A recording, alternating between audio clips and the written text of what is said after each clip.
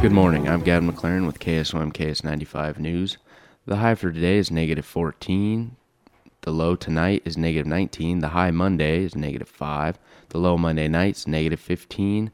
Northwest winds have ushered in Arctic cold air with temperatures well below zero and wind chills in the 30s and 40s below zero. The National Weather Service issues a wind chill warning for Iowa through noon on Tuesday.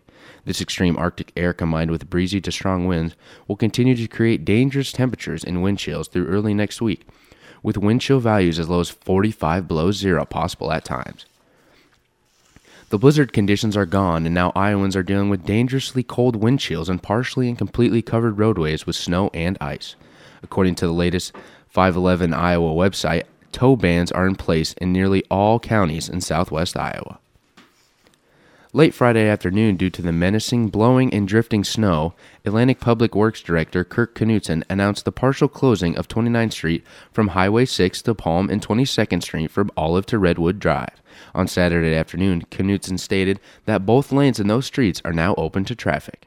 I think that we was able to push snow back far enough that we won't have any problems with those areas again, hopefully. But if we do, we'll close it again. Hope that doesn't happen, but both 22nd and 29th are open. City road crews have been clearing streets for several days starting at 4 a.m. On Friday, crews swept through the city twice in 12 hours to keep up with the blowing and drifting conditions. City road crews made another pass through today. We're on the radio all the time. Thank God for radios. You know, if somebody needs help, the other guys are going there, and they're hanging in there. They're doing a heck of a job. Kirk Knutson says the road crews will return to it at 4 a.m. on Sunday. Anita firefighters responded to a residential fire on Saturday morning at 305 Michigan Avenue. Gavin Anita Fire Chief Eric Stephenson tells KSOM, KS95 News, the fire was coming from the residents' roof when they arrived. We had to get snowplows and stuff to get down there and salt, and when we pulled up to the scene, there was heavy smoke coming out of the heat on the main house and the addition, it looked like. Get the roof vented because there was heavy smoke in the attic, we could tell. But you cannot get on the roof because the ice, and it just wasn't working very good for us. So no interior tack or anything. We just went to exterior tack only. Chief Stephenson says the lone occupant in the home got out safely, but he has lost everything. The Red Cross has been called to assist him.